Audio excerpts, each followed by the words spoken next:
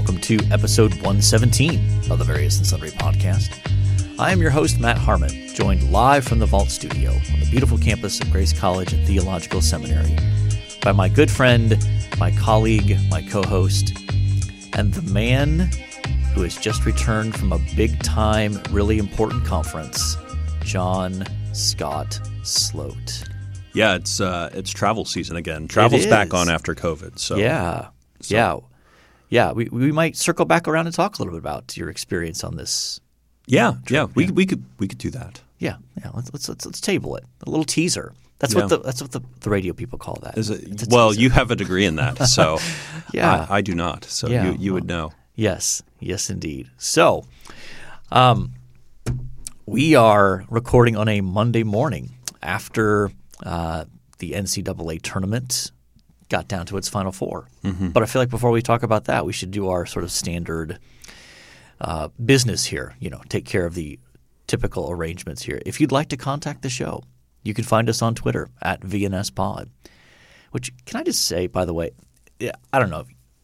Past week, it felt like Twitter was an especially awful place. I don't know. Really? Yeah. I mean, it's typically I feel like 80% of Twitter is awful.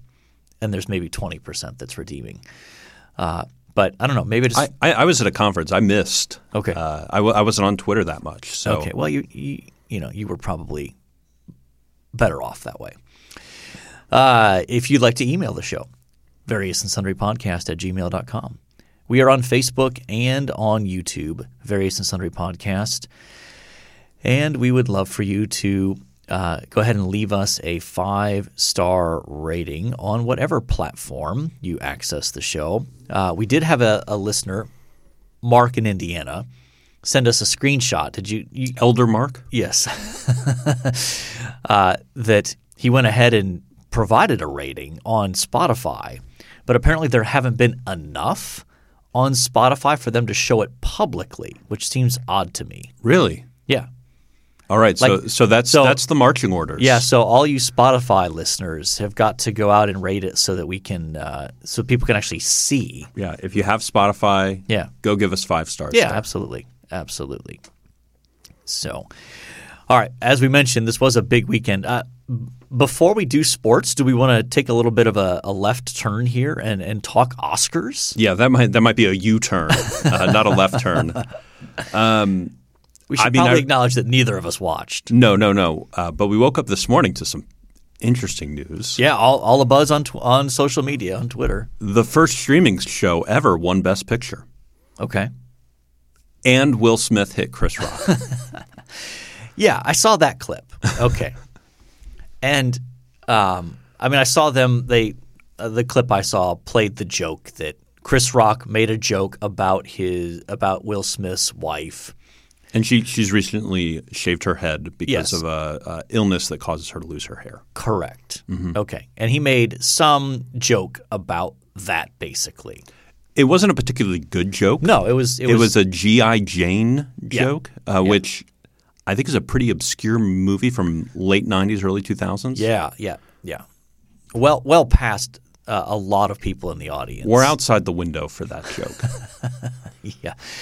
Yeah.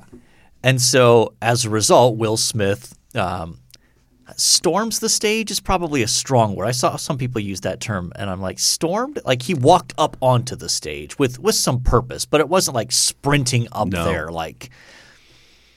And he walked up and open hand slapped. Yeah, Chris Rock in the face. Yeah, pretty hard from what it looked like. Yes. Yeah. I know you're suspicious that this was staged. Yeah, a little bit. I'm less. I think this was a real moment. Then I guess I'm just surprised at the aftermath of the response. Then, that there was no response from Chris Rock, other than just he took it and then nothing. Tried to recover. I mean, he's clearly looking around what do you want me to do? Yeah, I mean, I guess there's. I don't know. It was there's just something that felt off about it to me. Yeah, it was certainly a joke in poor taste. Yeah. Oh, yeah. Right? Yeah. Totally, right. No doubt about that. Totally. But I also think that Will Smith overreacted there's part of me that wonders if he got upset, decided to go up there, and then got up there and went, "What on earth do I do?" Yeah. And went with the open hand slap. Open hand slap. Okay. Which is better than the punch, I suppose. I guess. And probably, in one sense, better than – I think the other alternative is maybe like the two-hand shove to the chest. Like that's not a punch. It's not an open hand slap, but but that feels like it's escalating something. Whereas I suppose the open hand slap feels like one and done. Like I've made my point and then I walk away. Yeah. Yeah. Because I guess you're not expecting Chris Rock to swing back. Yeah. Is there anything more high society than storming a man in a tux and slapping him in the face? I don't know. Is there anything more elite than that? Challenging him to a duel? Yeah. I don't know. Like challenging them to fence? Like yeah, fencing would have been here's your petard. If they started fencing on stage, then I think this is staged. Okay. If they start fencing at the Oscars. Yeah, it was just weird. It was, and then I think just 10, 15 minutes later, accepted an Oscar for Best Male Actor. Yes, which is so weird to me. Like, what do you say? Yeah. Like, I don't know. I can't remember the last time I watched any of the Oscars, so this is just not in my realm of interest. But there was a time in my 20s where I tried to watch all the Oscar movies, and they're all just really sad. From there's nothing enjoyable necessarily about them, but it's a grind to watch them all, and they make next to no money. That's the other thing. And that's the thing. They often are so artsy in one sense that it feels like you tried to make a movie to win an Oscar. That you're appealing to a very narrow group of people who actually vote on this, rather than making a movie that would appeal to a large audience. And I'm not saying that every movie has to appeal to a large audience. There's a place for niche movie making. Okay. Yeah, absolutely. I mean, I don't want every movie to be a comic book superhero movie. That's I'm not opposed to those things, but like not every movie has to be Marvel or DC. Yeah. And I'm starting to get burned out on the Marvel movies, but I feel so invested at this point. I'm like 20, 25 movies deep. I got to keep going. I got to see this through, Okay. Yeah, I'm wondering so let's say there's 25 Marvel movies. We don't know the exact number, right? No, I didn't look it up. It's at least 20. Okay. Let's say 25 just for the sake of math. Okay. I'm wondering if I've seen half. I'm not sure I've seen half. That would be a fun summer topic. Let's go through all the Marvel movies and see which ones Matt has seen. Yeah, I don't know. Maybe half. I think half. And then of course they're spinning off. They're doing the series on. Yeah. It's like how do you keep up with that? Eventually, that's why you watch it when it comes out. You see it once and you check it off the list. Eventually, we're going to saturate the market with that, though, right? Like, there's got to be the pendulum swing. Like, Marvel is going to run out of stuff, or they're going to get to a point where they put some stuff out and people are like, "I'm done. I'm not going to watch this." They haven't hit that yet. No, yeah, it's crazy. All right. Well, speaking of crazy, let's talk NCAA tournament. Yeah. I did not – the entertainment section. We've never done one of those before. Yeah. So what I find fascinating is we are down to our Final Four. And for all of the buzz and excitement around upsets, and there were plenty, your Final Four is as blue blood gets. Mm-hmm. Villanova might be the only school in that you wouldn't necessarily call blue blood, but based on their success in the last 10 years, they are blue blood. Yeah, they're ascending. Certainly. They've won 2 national titles. Mm-hmm. So there's 3. It's 2. Jay Wright's won 2, I think. I believe 2. With Villanova. In any case, so you've got Kansas will play Villanova and Duke will play North Carolina. Did you watch any of the Elite Eight games? I watched North Carolina against St. Peter's. That was a disappointingly Yes. Seems like St. Peter's came back to earth, Yeah, it felt like that. which inevitably happens to those deep run teams. Yeah, when you have a double-digit seed in the Elite Eight, that's not surprising. I'm excited for a Duke UNC game, though. I think that'll be a lot of fun.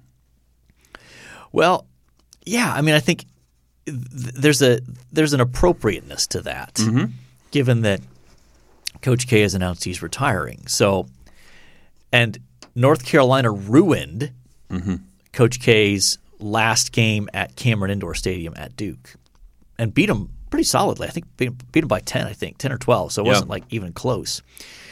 And so, this is an opportunity for Duke to get revenged, but Carolina has figured something out. They are not playing like an 8 seed. Yeah, they're playing really well. And then the other side, who knows, between Kansas and Villanova. Villanova looked really good, but they lost one of their best players. Achilles, right? Torn Achilles. Yeah. And Villanova's not deep. I think they only play typically 7 guys. So now they're down to 6 guys. Like, that could be trouble for them. Yeah. So, for all of the excitement of the upsets, and there were plenty, when you get down to the Final Four, we get to Blue Bloods.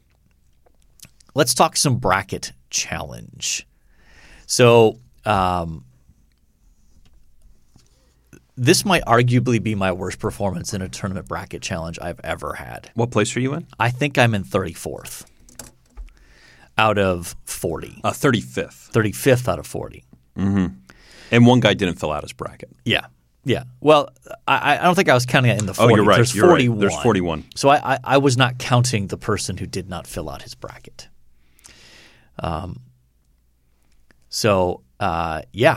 I think this is the first year I've ever picked where I didn't get a single Elite 8 team. Ugh. That's terrible. But let's run through the stand. Well, and you, since we're not going to talk the top, we're going to talk top 10. You're in 11th. I'm in 11th place.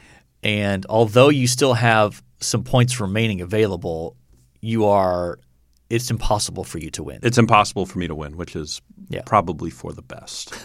Yes. Although I still have Duke winning it all, so there's a chance that could happen. Yep. Why don't we go – so let's go 9th to 1st here then. Okay. So in 9th place we have Ryan with Dr. Bama and Mr. Hyde. Okay. He has some points left. Yeah, but he doesn't have a champion left. He picked Gonzaga, so he's basically limited. Yeah. And then also tied for 9th, we have the G-Beard. Yeah. You know who that is, Oh, absolutely. Okay. I know who that is. Yeah. And he's got Duke. He's got a shot. Then Landon. You know who that is? I believe so. Yeah. Yeah. In 7th. And he's got Duke. Shocker. And he might I think he's eliminated. You think so? Yep, because somebody above him has Duke. That's right. And then Danielle. Yes, you know who that is. Not sure I do. She is a Grace alum. Okay. And then Elder Mark. Yes, yes. He's done. Though he's done. He cannot. He had Kentucky. Yeah, he cannot win. What a bad choice. Yeah, that hurt. Ooh. And then Jacob. Yeah. Also, although he's in 5th, he can't win. He can't win, no. Now we're to some people who can win. Yeah. Cameron. Yes. In Kuwait, apparently. Yeah, interesting. That's the name of his bracket. I mean, I know who that is. Yeah, I do too. Grant. We have 2 Grants in the top yes. 3. So third, we have Grant ask for the dissertation. Yes. And he has Villanova winning it. Yeah. So. And then we have Lee. That's Lee from Milford. Yep. He is one that contacted me after we talked through the Yellow Jackets this past summer and said he had the same problem at his house. And he actually came to my office to borrow equipment to take care of his Yellow Jackets.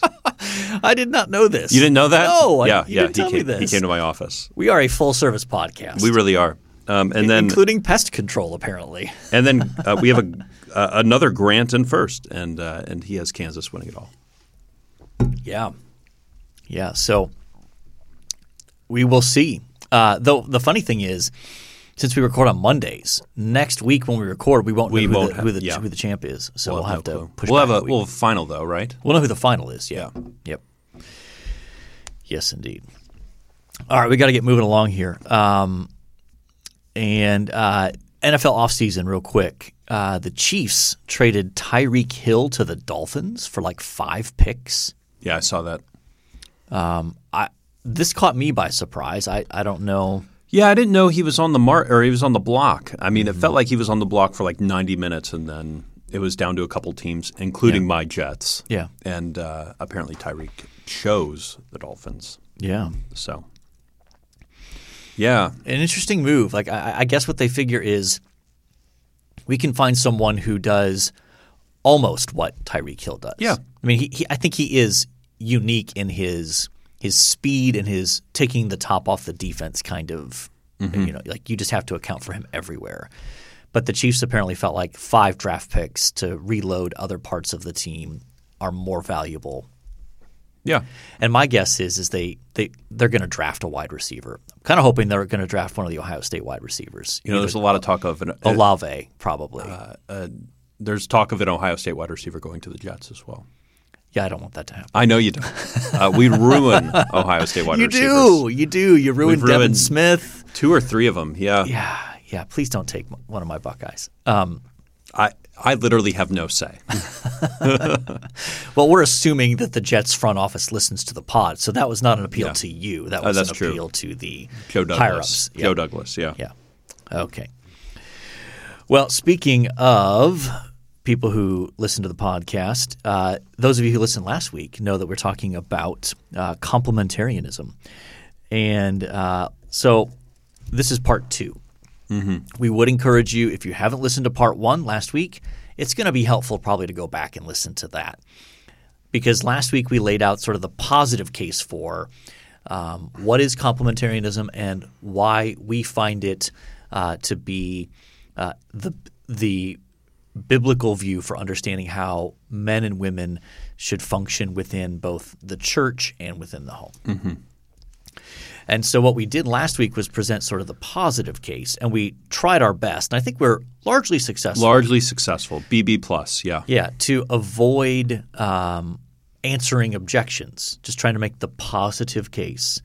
So this week we are going to talk about common objections to complementarianism. So, John, why don't you get us started? I wanted to repeat our definition of complementarianism from last week just so that we kind of get it on the table there. So why don't you go ahead and Yeah, so complementarianism is the view that God created male and female to complement, not say good things, but to correspond right? To, that was the word we used.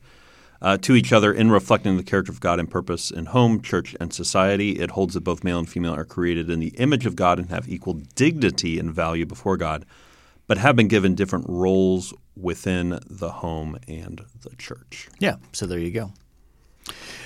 All right. Yeah, do you want me to – how do you want to do this? I don't know. We have 7 of these, and it's not all the objections that are out there, No. but we've tried to you've tried to group them together and bring them together in certain ways. So do you want me to read the objection? Sure. And you respond? Does that work? Sure. Okay. Objection 1. Galatians 3:28. The verse that goes, "There is neither Jew nor Greek, male nor female." That verse seems to level the playing field, so to speak. Seems to say that there's no difference here. There's no difference in roles. Yeah. So that's the first objection to complementarianism. Yeah, and I think we've mentioned this, but typically the opposing view to complementarian is egalitarian. Oh, we haven't. I don't think we've used that word. So, that we should probably. And basically, it's just egalitarians do not think that there should be any distinctions between men and women in terms of how they function within the church. Every ministry opportunity, office, et cetera, should be open to them. And oftentimes they also will they reject male leadership within the home as well, seeing more mutuality as opposed to headship. And there is a spectrum there as well, like there is on complementarianism as well, right? Yes. So Yep. I've run into some egalitarians that are like, well, we can have women elders, but we can't have a lead female pastor. Yep. So all sorts of yeah, variations. there's a big spectrum. So Galatians 3:28 is a common text that that people will point to and say, well, when Paul says there's neither Jew nor Greek, slave nor free, no male and female, that what Paul is doing is eliminating those distinctions and that should be applied to understanding how women participate in the ministry of the church. My simple response is that's not what the text is about. Yeah, it seems to be more about dignity before God. The text is about how a person is made right with God, and it's on the basis of faith in Christ, regardless of gender, socioeconomic status, or ethnicity. Which is the larger argument of Galatians generally. Yes. Yeah. And elsewhere, the same apostle who says that there is says this makes distinctions between Jew and Gentile in terms of how God is working and things like that. And so he's clearly, to me, not making this blanket statement of therefore all distinctions are utterly obliterated, and this is the sort of overriding text that seems to contextualize other texts that seem to make prohibitions about women in certain ministry roles. Okay, let's move on to objection. I'm gonna press us forward. Yeah, we got to keep pace here. Yep. Objection 2. The Bible all over the place gives examples of females in leadership. I mean, think about Deborah or think about Priscilla. She's listed before her husband in some passages. Why doesn't this just kind of give us the green light? Because none of them are referred to as elders or pastors. Yeah, it's an anecdotal example. It is. It is. That women can and do perform, leadership roles in one sense within the people of God and within the church. It's just that they're not allowed to hold the office of elder/pastor. And I would also think that it's helpful to say here, I think egalitarians regularly overread those texts, that they trot out every example of a woman doing something in the New Testament and go, see, women should be pastors. Yeah. Well, that's a big jump. They'll also point to the end of Romans. Romans, yes, with Phoebe. Or in Philippians, Euodia and Syntyche. Paul calls them out in chapter 4. And, one well-known egalitarian scholar basically is like, see, obviously that they're in positions of leadership in the church. And I think, no, they're not. I mean, they might be, but you can't just conclude that. There's nothing in the text that tells you that. It's just that you claim, well, Paul wouldn't call them out if they're not leaders. And I want to say, I'm sorry.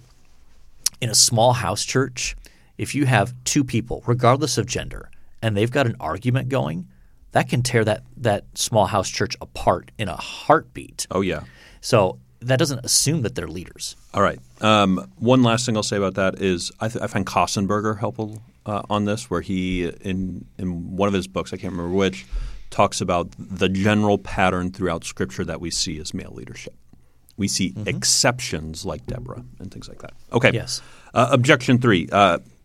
It's a different world. There are cultural factors here. Women couldn't women couldn't read and write during this time. Therefore, how could they lead? So now that we have a different culture, we can do some of those things. So respond, Matthew. Sure. I mean, under this category, I've got sort of 3 different variations of it. The first is sort of a general objection. Like you said, women were less educated. Culture was less enlightened. Yes. So that the argument runs, well, women had less access to education. They weren't as knowledgeable because of cultural factors, and that's different now. So that prohibition doesn't apply. There's also with regard to specific texts, they will argue that, for example, 1 Timothy 2, the the context there in Ephesus is you have these women who are self-assertive and false teachers, and so Paul is prohibiting in that particular situation, but not making a universal prohibition. That there's something going on in Ephesus that Paul is responding to a specific situation rather than making a universal prohibition. To me, I would say, first of all, that's not to those first two. That's not how the Bible argues. Mm-hmm. It roots it in the created order. Yeah, and that's why that Timothy passage is so. Yeah. I mentioned that this is a really important passage to me. Yes, and for that reason. The argument is not there are these women going around who are false teachers, and so we need to stop them. This is the created order. And I think that's an important argument there. The third sort of subcategory here is the current cultural developments demand revisiting or revising biblical views.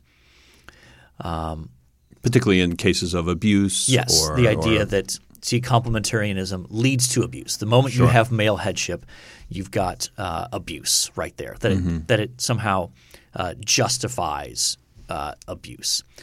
And here's where we just have to remind ourselves that a distortion or misuse of a doctrine doesn't make the doctrine wrong. That's right. It makes the misuse of it wrong. Mm-hmm.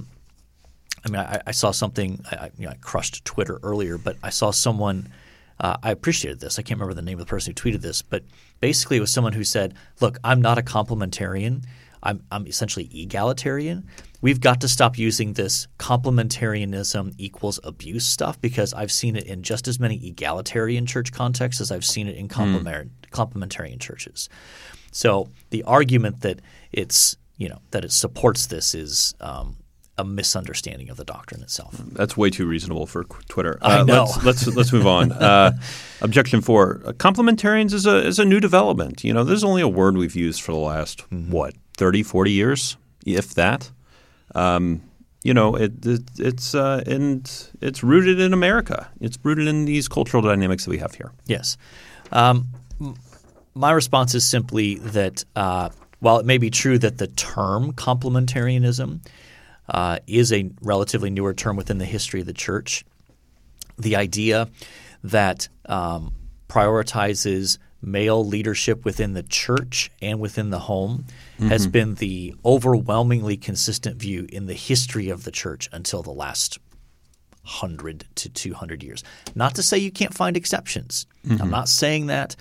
I'm aware that there are authors who pointed out example here, but the dominant view by far has been the priority of male leadership in the church and in the home.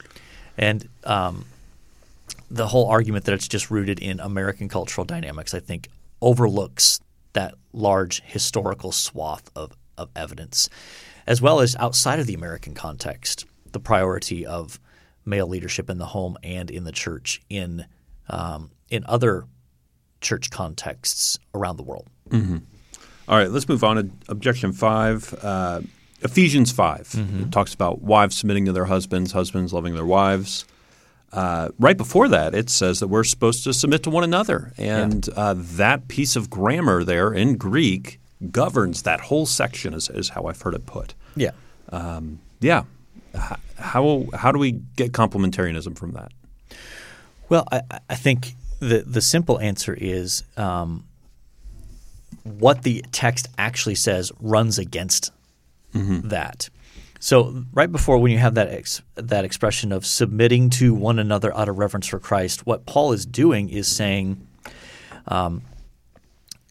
essentially we are to live in a way that reflects how God has ordered creation and the home. And so within the home, this is what submission looks like because he goes on to talk about wives being submissive to their husbands and then talking about children obeying parents and servants, slaves obeying masters. And so there is a sense of mutuality, but within the appropriate sphere that God has designed it. And just the actual text that follows, Paul doesn't tell husbands to submit to their wives. He could have used that word easily. Yes. Yeah. And just the parallel that he draws between Christ and the church just breaks that down. Sure. Because Christ does not submit to the church. Mm-hmm. The church submits to Christ.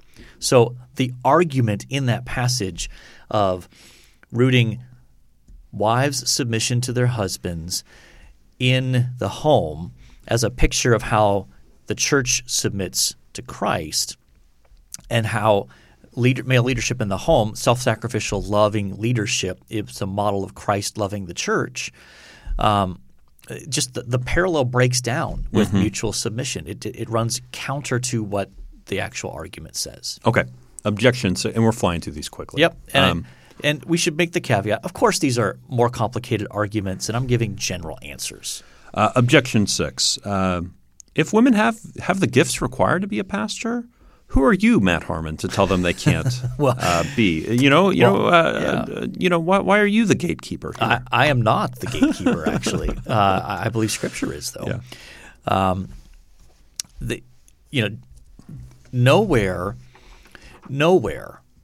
does God allow or encourage the completely unsupervised or just unrestrained use of the gifts he gives his people. Mm-hmm. I mean, even apart from all of these considerations, think about what he has to do in 1 Corinthians. And regardless of what you think about the spiritual gifts, and that stuff, part of what he does in 1 Corinthians is say, you guys have to do this orderly. Mm-hmm. You can't just – if a person wants to speak in tongues, they can't just do it any old time they want. There's a process here in the gathering of the people of God. And if there's nobody to interpret, then that person has to zip their lip and say, okay, I can't share this in the congregation because there's no one to interpret. So God never just gives free rein to the exercise of gifts he gives. And so just because a woman may have the kind of gifts that would make her a qualified pastor or elder doesn't mean she is free to exercise them in that specific capacity. Mm-hmm. Now, she can exercise them in any number of different ways. I think there are plenty. There are men in churches who would be elder qualified, who have the gifts necessary, but are not pastors for whatever reason. Maybe it's time or circumstance or whatever. So, nowhere does Scripture enjoin the free exercise of gifts, however we want to use them. Sure. And I kind of lumped 6 and 7 together there. Yeah, well, 7 is the, ad hominem. Yeah, you have a woman who says, God's calling me to be a pastor. Okay, well, I would simply say, I think you've misunderstood what God is calling you to. Yeah. God doesn't call people to disobey him. Mm-hmm. Now, you might be called to exercise a kind of ministry that has similarities to pastoral ministry of shepherding or caring or even teaching and those sorts of things. But in terms of the office, I would say God doesn't call you to that. And let's be honest, we can easily misunderstand what we think God is calling us to. Mm-hmm. So that sort of the subjective argument has to be, I think, carefully handled there. All right, Doc, that's all 7. Yeah, we blitzed through those. We moved very, very quickly. Yeah, and so if you want to crush me on Twitter, go ahead. That seems to be the appropriate format these days for crushing people. All right. Anything you would reference real quick? We have a list of resources here. Yep. I can throw those in the show notes for us. Yeah, I do want to highlight because one of them is a repeat from last week, but 3 of them are new. Okay. The first one is Kevin DeYoung, Let's Reason Together About Complementarianism, which is a short article dealing with, I think, 5 common objections to complementarianism. Short article on the Gospel Coalition website. That is actually I didn't check verbatim, but it looks pretty close to an excerpt from the book that he wrote called Men and Women in the Church that came out a year ago, maybe 2 tops. Okay. That's by Crossway. Also a very short, accessible kind of treatment of this issue within the specific context of the local church. By the way, I just got a notification that our area is going to have a tornado siren in 10 minutes. So well, that gives us a clock to get yeah. start the countdown clock. Otherwise, it's going to be interrupted. Yes, and we're actually pretty close to We're the siren. pretty close to the siren. Yeah. Yeah. And then the last book I'd recommend is Andreas Kostenberger, God, Marriage, and Family, Rebuilding the Biblical Foundation. That'd Awesome. be a good place to look. All right, John, we got to move on to today in sports history for March 29th. We're on the clock. 1945, Walt Clyde the Glide Frazier, New York Knicks guard in the 70s. I threw that in there for you. I appreciate that. Born in Atlanta, Georgia.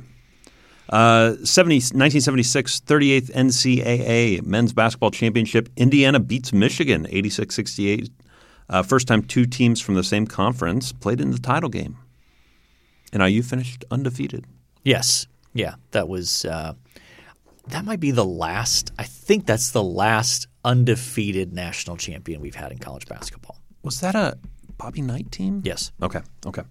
82, 44th NCAA. Oh, we're going to get a run of these, aren't we? NCAA Men's Basketball Championship. North Carolina beats Georgetown 63-62.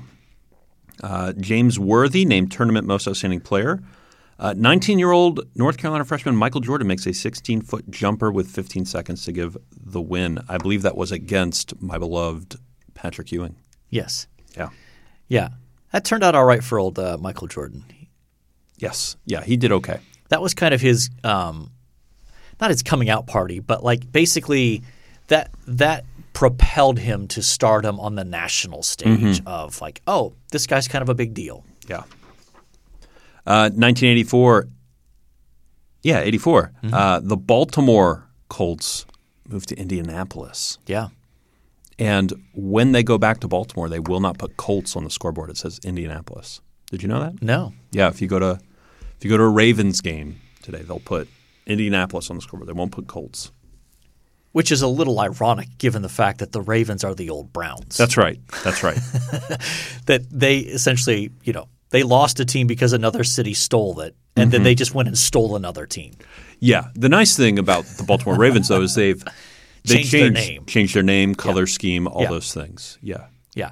And I think if I know maybe Nate in Ohio can help me with this, but I think all of the franchise records stayed in Cleveland. That's right. That's right. They didn't take any of that with them. Right. So it's a little ironic that the Ravens have Ozzie Newsome as their general manager, who is a legendary Cleveland Browns tight end. So, all right, who do you like out of that? Well, I always like Walt Frazier. But I'm willing to go 1982. That was a lot of stars in that series in that game. Yeah, you had three Hall of Famers right there: James Worthy, Michael Jordan, and Patrick Ewing. And that was a little bit of an upset.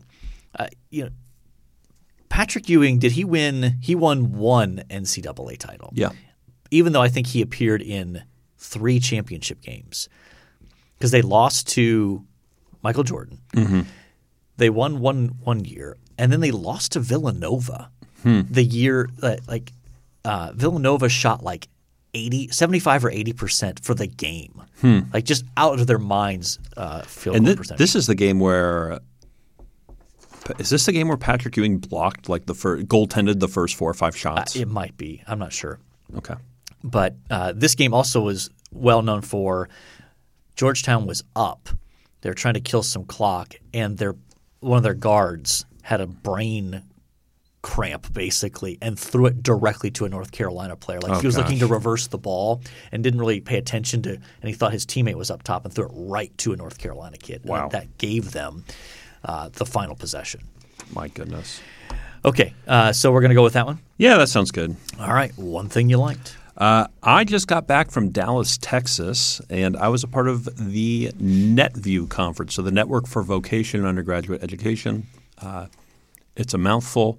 Believe it or not, there's something like 200-plus schools there, 300-plus schools actually, and over 800 people. So it was despite its very niche topic. Yeah. It was a good conference. Got to make some good connections, made some friends, had a delicious steak. paid for by somebody else. So Yeah. it was lovely. A very expensive steak. It was a $40 steak paid for by somebody else. Yeah. Do you remember the name of the steak place? Oh, my goodness. No, it was an Argentinian grill Oh, okay. in Dallas, Texas. Okay. Yeah. Nice job making friends with Righteous Mammon right there. Yeah, yeah. It was wonderful. Okay. I'm going to go with I'm reading my way through J.R.R. Tolkien's The Silmarillion. You ever read that? I have not. I've heard it's a slog. It is a bit of a slog. I've tried like 4 times before this, and now I'm just like I am going to brute force my way through this. I mean, it's got some interesting stuff in it so far. Part of it is I'm doing this in anticipation of Amazon is releasing their Lord of the Rings TV series this fall. I'm not looking forward to that. Well, they use the word tasteful nudity to describe it, and that did not do any favors for me. Yeah. Well, that's a pretty broad category. Mm-hmm. So we'll have to see how that shakes out. But we got 2 minutes before the siren. Yeah. Okay. You're putting me on the clock here. Yeah. I just want you to be aware. Yeah. Okay. Well, assuming that the world will still be here after we finish this, maybe it'll be a real. Who knows? Yeah. Yeah. Though it looked pretty nice out when we walked in today, though brutally cold for this time of year. Yeah. All right. We have talked Oscars, something we didn't expect. Yeah. We're entertainment gurus. We're on E now. Yes. Yeah. We have talked NCAA tournament, bracket challenge. We've talked responding to common objections to complementarianism. We've talked about the emergence of some guy named Michael Jordan. We've talked about an expensive steak that John enjoyed. It was wonderful. And we talked about Tolkien's The Silmarillion. I think by definition, we have covered our various and sundry topics. And so all that's left to say is until next time, the Lord bless y'all real good. Later.